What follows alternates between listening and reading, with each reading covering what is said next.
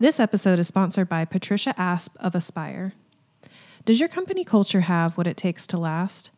After the upheaval of the pandemic, many companies and organizations are struggling to adapt to new regulations, new workflows, and new workplace culture. After witnessing the dramatic weakening in the core values of great companies during mergers, acquisitions, and rapid growth, Patricia Asp, a Forward board member and principal, launched Aspire, an organization founded to preserve the goodness in companies by hardwiring culture for sustainability. If you're interested in conducting a culture sustainability assessment, go to patriciaasp.com/contact-us. Make 2023 the year your company soars.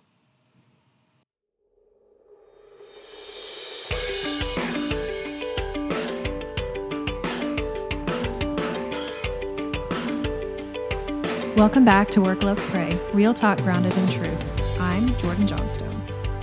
Last month, we talked about planning and strategy with Melissa Peak.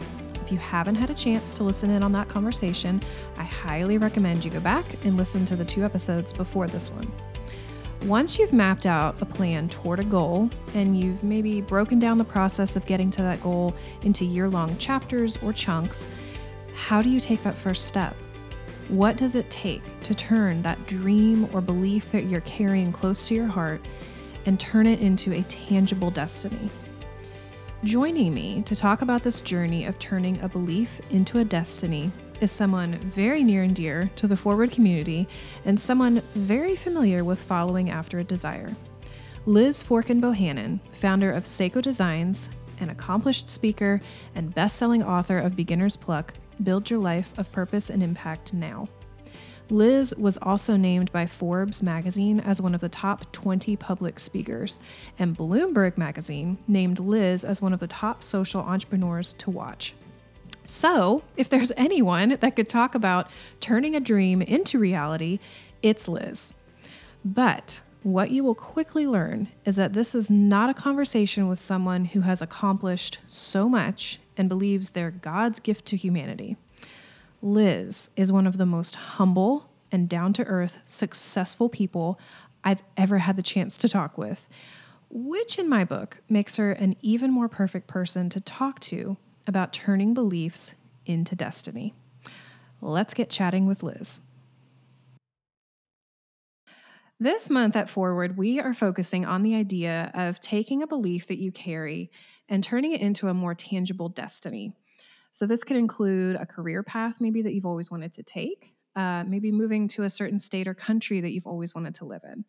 In your life, Liz, can you think of any beliefs turned to destiny moments? Yeah, definitely. I can think of a handful over kind of the course of my, especially kind of adult and professional life. But one that really comes to mind is a very deeply held belief that we were created on purpose, that none of us were an accident, with kind of all of our quirks and gifts and the vision and our unique perspectives and lived experiences. We were created on purpose, and we were created for a purpose, that our lives have meaning, that God created us and so graciously invites us to be co-creators, and that we get to participate in building the world that we want to see and participate in stories of redemption and adventure and community, and that requires our participation, that isn't something that just like happens to us or is forced on us, but that part of being a co-creator is that we have autonomy in that we get to show up and say yes to this invitation to create something really beautiful. What do you think are some of the biggest things that might be holding somebody back from making a dream a reality? I mean, I am of the belief that we are just terrified. We're just terrified. We're terrified to fail. And I'm of the belief that so many of us are walking around with these just precious egos, and we're just orienting a lot of our life around protecting that. How am I going to look? Am I going to look successful? What are other people going to say? And I say precious because I have learned to have a lot of compassion on myself and my ego that says, don't do that, don't do that. You'll fail. That's too big of a risk. You'll look stupid. People won't approve. Because I've learned that that voice really is, it's trying to protect me, saying like, stay safe, Liz. But that voice will also keep me and keep the story that I'm a part of small in a way that I don't think God intends. And so I think also that we're like pretty misguided, most of us, in that we think people care more than they do. Yeah. We think that people are thinking about us more than they actually are. Yeah. And I think that can at first seem a little of a bummer of like, wait, you're saying nobody cares about me? And it's not that nobody cares about you, but it is that people are not walking around like, what is Liz Fork and Bohannon going to do next? And is it going to be successful? And is it going to fail or is it going to fly? And I have actually, that has become a very freeing realization for me that it's like, hey, I only get this, one, I believe it was Mary Oliver. I hope I'm quoting that right. One wild and precious life to live. And I might as well have some fun and try some things and say yes to this invitation and be less concerned with what I think the other people are going to say, because the other people, like, they're just living their life. They're having the same internal conversation about themselves. They're trying to think about how they're going to get from the board meeting to the kids' soccer game and how the middle child's going to get fed dinner in the midst of it. It's so busy and full that we just don't actually have that much space to be thinking about other people's success or failures, and that can actually be a really freeing realization. Do you have any dreams that you wish you could have made a reality in your life? It's interesting because that feels the question is past tense of like that I wish I could have. Is that how you want me to answer the question, or is it like dreams that have not yet been realized? Whatever speaks to you. I have plenty of dreams that have not yet been realized. I don't know that I actually have, like, if it's in past tense and kind of more of a like regret, dreams that I wish could have already happened. I think the word yet is a very magical word. It's this idea that you're always leaving possibility. It's very rarely is it too late to do the thing. And I do think that that's something that trips a lot of people up. Like, I missed my chance. I missed my opportunity. It's too late.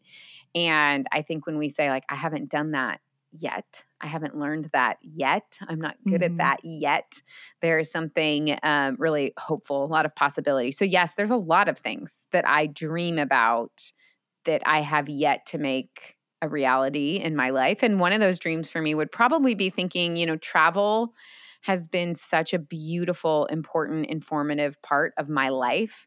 I have friends and I've worked in different contexts globally and just have these amazing relationships and experience. And I love how living and working in a different culture teaches you so much about the world, about God, about yourself.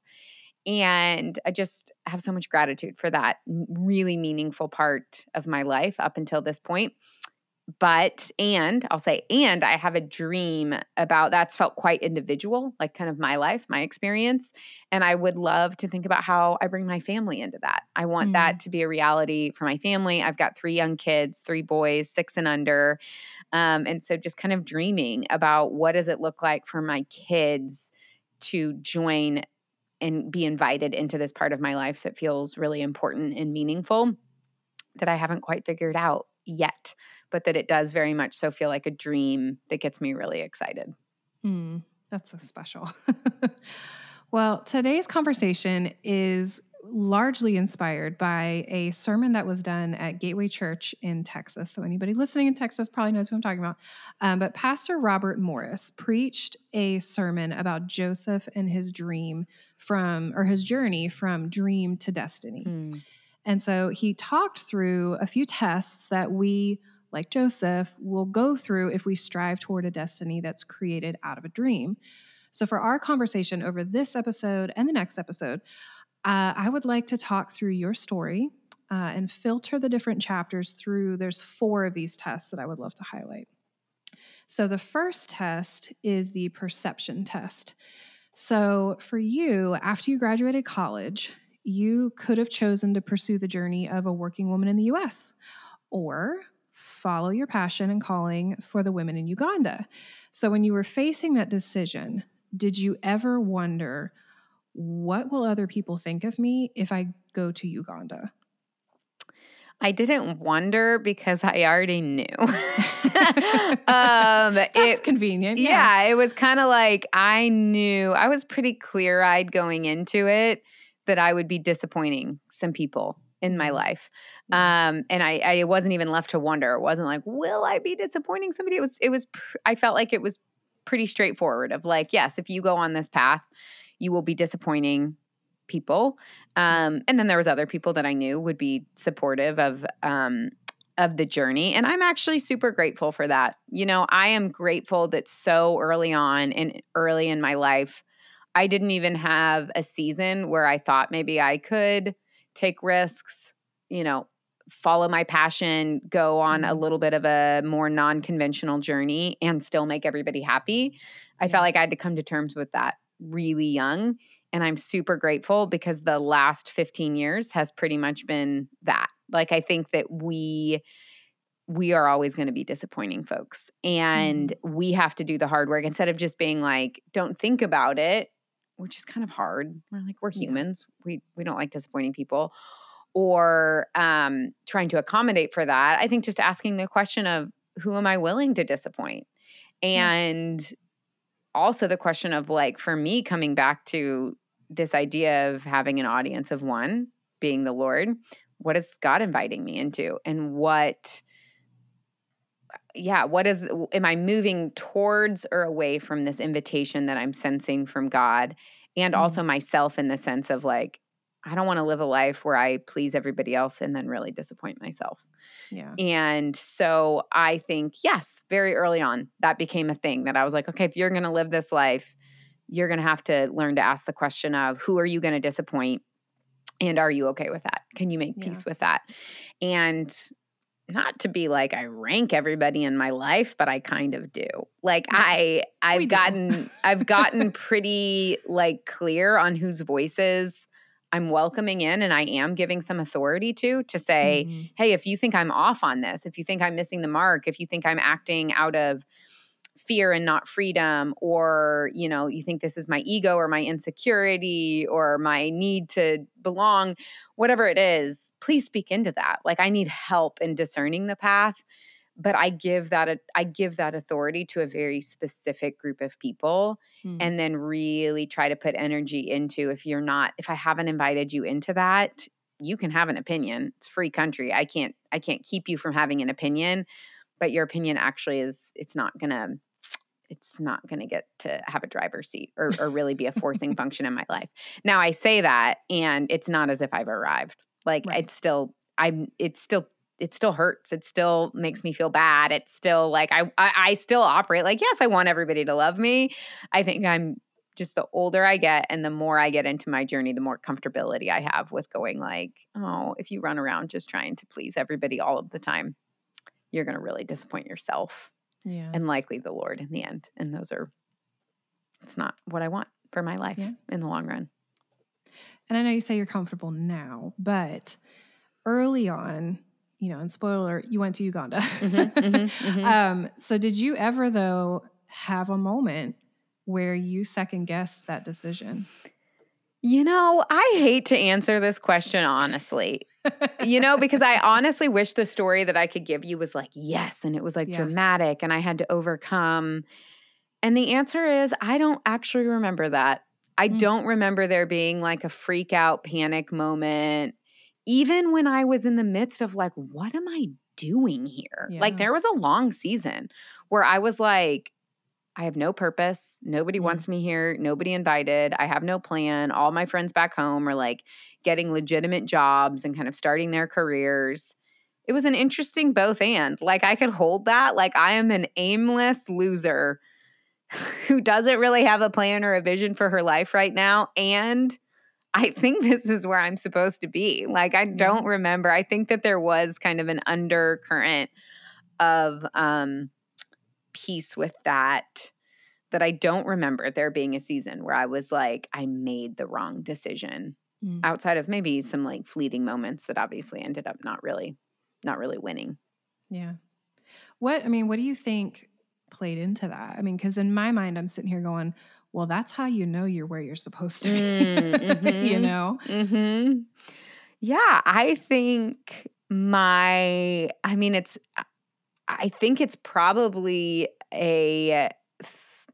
being in touch with my own desires. Like, I Mhm. think I had experienced a very brief glimpse of the alternative kind of safe path. I went outside of college, or as soon as I graduated from college, I got a job at a corporate communications firm, and they had a great reputation. It was like a big deal to get the job, especially in the height of the recession when a lot of my Mm. classmates were actually just struggling to get employed. It was kind of like the thing. It was Yeah. like, it was the thing that made everybody go, oh, well done. You know, you get Yeah. that little moment from people. They're like, oh, good job. And I did the thing. And it was like 2 months in. And I was just Mm. like, I have a suspicion that there is more to life than this. Like, I just kind of looked down at the path and was like, does this get me going? Like, I think that's a really important thing for folks to do is like wherever you are right now, look 10 steps down the road and go, do I have a vision and a desire in my soul to be where that person is? Because that's the Yeah. logical, like, if I'm working towards this thing, a lot of people just don't even do that. And so it's like they're working towards a thing and they're working hard and like putting in long hours and being really committed and not really stopping to go, like, do I want that person? I am, all of my actions are saying that I'm trying to get to where that person is. And Mm. then when I really stop and look at it, like, what does that person's life look like? What are they working on? You know, what makes up their days and their weeks and their months and their years? And does that make my heart come alive? And if not, I would say that's a really good sign to kind of stop and reevaluate and kind of reimagine. And I know for me, just as like a 22-year-old, there was really just the sense of like, I don't think this is it for me. Yeah. And also, I do think I had a lot of clarity in my early 20s that like risk, there would never be an easier time to take risk. Mm. Like, I think a lot of times I hear, especially from young people, it's kind of like, I don't know, what do you have to lose? Like, Yeah. you don't Yeah. have kids, you don't have a mortgage, you don't have, there's like so many, the stakes are quite low. And I do remember feeling that sense of freedom of like, okay, so I moved to Uganda. I end up, nothing happens. I basically have a 6-month long like road trip in between college and starting my career life. I felt pretty confident of like, I'm not missing the boat. You know, like Right. I could come back to the US and probably spin up a story about what I learned about myself and why that's going to make me a great candidate for that, you know, job or whatever. That it just didn't feel that it I think I had a pretty realistic view of like risk taking and going Mm. like, people keep telling me this is a big risk and I keep feeling like that's not resonating with me. I was like, I don't really know. I don't have a lot to lose. Like, I'm poor, I have no life experience, and I have no obligations. Like, I don't really see how things can go down from Right. here. And so like, why not just go have an adventure? Mm. And so I think but I think being exposed to the alternative was actually really helpful to like have a moment. By moment, I mean, you know, like 3 months in this corporate job to go like, tried it on. Not a great fit for me, at Yeah. least not right now. And that's also not saying never. Like, I didn't leave that job being like, I will never do that again. I left, I had a sense of right now in this moment, this isn't where you're supposed to be. Go try on the next thing. And the Mhm. next thing for me happened to be, you know, moving without a job or any money or any plan to Uganda, which ended up being a better fit. Yeah. So the next test, I'm really excited to hear your answer, is that, this next test that maybe somebody will face as they work towards that destiny is called the passion test. Mm-hmm. So when did you realize that this tug on your heart for the women of Uganda was more than just a passing feeling? Yeah, you know, it's interesting. It had been a part of my consciousness for many years at the point that I decided to move to Uganda. So, all through college, really just this kind of broader concept of privilege and opportunity and inequality, and specifically inequality through the lens of gender. That wasn't something that just like one day it like kind of occurred to me. That had been a growing kind of, I had been thinking about it and talking about it and taking classes that aligned and working with organizations that were somehow either directly or more, you know, more tangentially related to that. So I think that is part of it of like, is this something you thought about yesterday in the shower? Or is this something that in some way, shape, or form has kind of you like keep coming back to? And for me, that was definitely, it had been years at that point where I had gone, this feels like an important thing. And it feels like something that makes me really angry and that makes me really sad. And that is another thing that I love. You know, I think especially in Christian culture do this. Maybe not. Maybe that's not fair.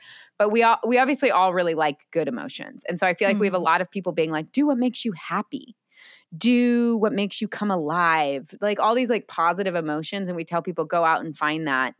And I think what we're missing is that our quote unquote negative emotions are so informative to us. So also asking the question of like, sometimes it's hard to be like, what makes you happy? That just feels like really loaded. And I think sometimes for some of us coming at that at a different angle of like, what makes you really angry? Like, when's the last time you cried yourself to sleep and why? What makes you jealous? This is a thing that has been so a thought experiment that I've had. I'm probably about a year into it, maybe 9 months into this thought experiment. I grew up feeling and being told that being jealous was a bad thing. That being envious or jealous of somebody, that the antidote to that, one, you want to get rid of that feeling, and two, that the antidote is just be content with what you have.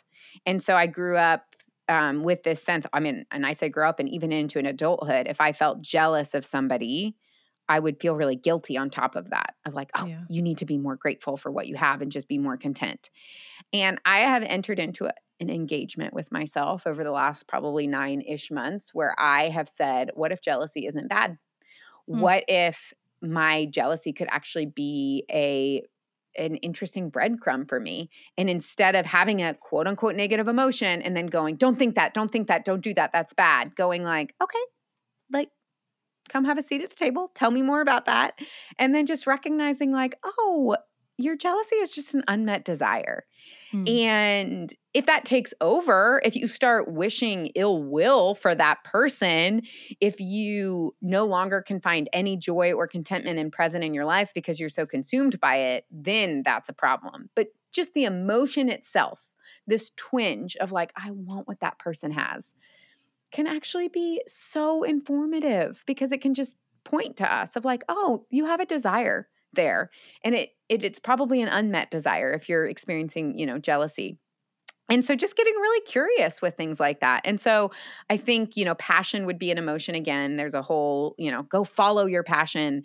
And that works for some people. But for a lot of us, that feels really overwhelming. And we end up going, I don't know what that is. Go do what makes you happy. But I don't know what that is. And so if you're someone who feels frustrated by those questions, what I would like to offer and invite you into is kind of a backdoor way of asking those things of like, what are you jealous of?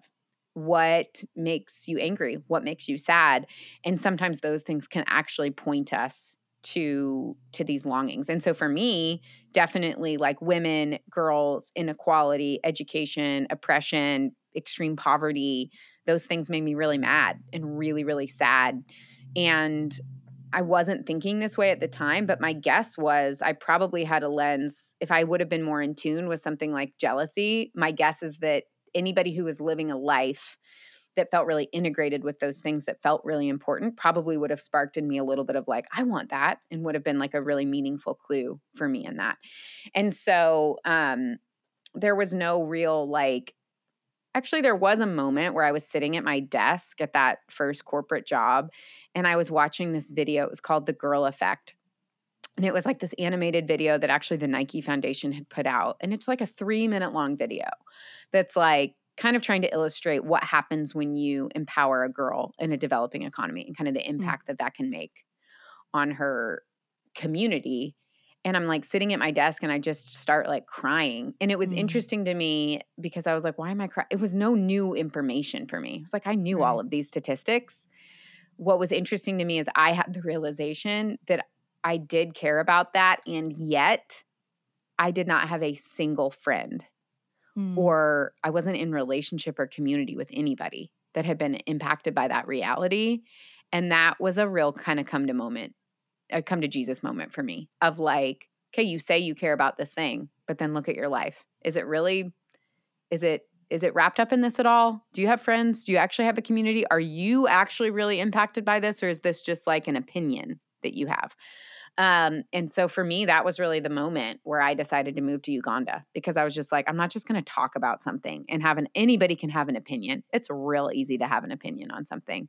And our culture has only gone further in this direction of have an opinion on everything. And then it's like, okay, but what are you actually doing? How has your life actually changed? A lot of people that like to talk about their ideas and their opinions.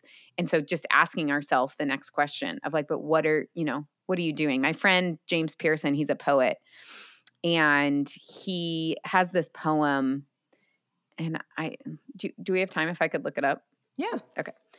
So my friend, James Pearson, he's a poet, and he has this poem that he wrote, and he posts and reposts it after election days. And there is a part of the poem that says, take back the part of yourself that you lent to the politicians and focus close at hand. Pledge your allegiance to the mother down the street whose kids have grown out of their summer shoes again. And if you're going to raise a flag, let it be a flag of forgiveness. And this kind of moment of like, yes, voting is important. Go out and have your opinions and make your vote. And then the next day, go be with your neighbor and go love your neighborhood and serve your neighbors and hear someone's story and enter into that story, because that's where lives change, ours included. Like, they don't change because we get on Facebook and share our opinions. Anybody can have an opinion. There's no cost to that. But there is a cost, and I would say actually a real gift towards going and then saying, I'm gonna live that out. And so for me, moving to Uganda was really, I had an opinion. I had an opinion that it was not right, the kind of injustices and inequality that women and girls across the globe faced, but I didn't know a single one. And so my choice to move to Uganda was really to kind of close that gap between what I thought I cared about and then my actual life, my friends, my community. And that is what ended up kind of propelling me to make that decision. Thanks so much for joining me for the start of this month's conversation with Liz. Come back in 2 weeks when we conclude our chat, and Liz explains why she believes losing control is one of the most life-giving things one can go through, and how community has kept her authentic and humble. For more information about today's episode, just go to forwardwomen.org/podcast. That's the number 4, WORDWOMEN.org/podcast. If you've enjoyed today's episode, be sure to subscribe to Work, Love, Pray on your favorite listening platform and leave us a review. Your review will help more people discover Work, Love, Pray, so your feedback is greatly appreciated. As you move forward on your journey to work, love, and pray well, don't forget to make time for real talk grounded in truth.